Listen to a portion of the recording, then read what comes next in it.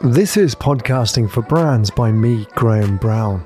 With 1 billion listeners and nearly 3 million podcasts in the world, the podcast market is heating up. But what are the opportunities for brands? I'll show you how to use podcasts to humanize your brand, communicate in a more authentic way, and build an engaged audience.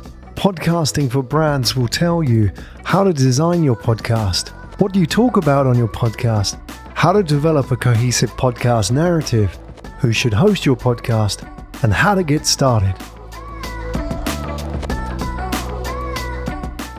The audience avatar is one of the most important assets that you'll create for your podcast. It's a single sheet that contains everything we need to know about the listener. And when I say everything, I mean everything. For me, this audiobook, the audience avatar, is Nicole. I gave her a name. She's 42 years old. She's a corporate leader. She's a communications leader for her brand. Give your audience avatar a name. Humanize them. How old are they? What position do they have in their organization? What are their frustrations? What are their pain points? What are their fears? What has changed for them in the last 18 to 24 months? Why are they going to listen to you? What kind of language did they use? Now, what qualifies you to be in a position of leadership to influence Nicole? I'm regularly reminded that most people start podcasts without even, firstly, an idea of who the listener is and therefore why their content is important to them. Which means no matter how hard you hustle with the guests and getting great guests for your podcast, if you haven't designed the audience avatar, then it's all academic. When you record the podcast, when you do the intros, the outros, the calls to action, the stingers, the callbacks, and the bumpers, you should be speaking directly to Nicole. You're not speaking to you guys or the listeners or anybody out there. You see, Nicole doesn't want to be anybody or everybody. She wants to be somebody. And done right, a good audience avatar should not only be that one pager for your podcast in the production, but it should also be the go-to sheet for your social and communications teams for understanding how to communicate to your audience when that episode goes live. The more you can involve all different aspects of communications and marketing across the organization, the more you can make your efforts omnichannel, the more likely you are to turn a listener into a fan. As a podcast owner, your goal should be to turn listeners into subscribers and subscribers into fans. Fans comment, fans share, fans promote your podcast.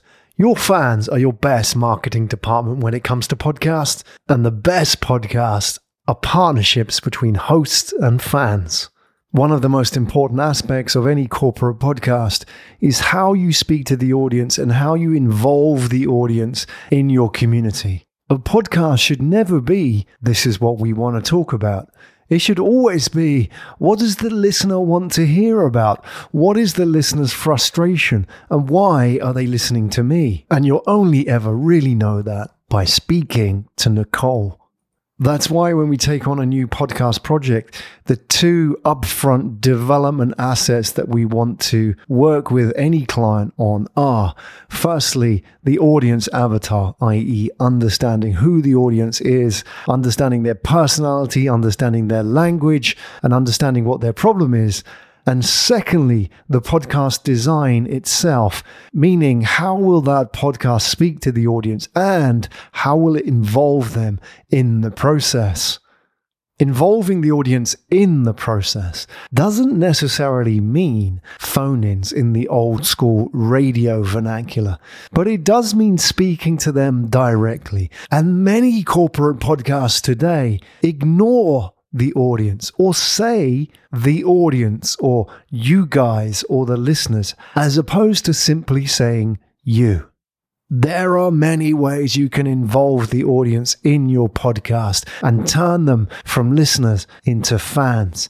And this is where any good podcast agency should be able to help you. Whether it's helping you with callbacks that reference both back catalog audio and what's coming up next, or designing a pod with a clear call to action that encourages the listener to get involved in the podcast itself.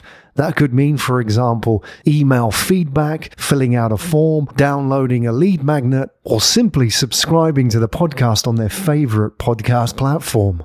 Your biggest asset in your podcast is the audience. And that means having a really good understanding of who Nicole is and why you're doing this podcast for her. Because you know what's going to happen. You'll get to 6 podcasts and the novelty of doing the podcast itself will wear off. And internally, people will start asking questions as, why are we doing this? However, if you get feedback, if you involve your audience in the process, then you have the foundations for long-term communication success.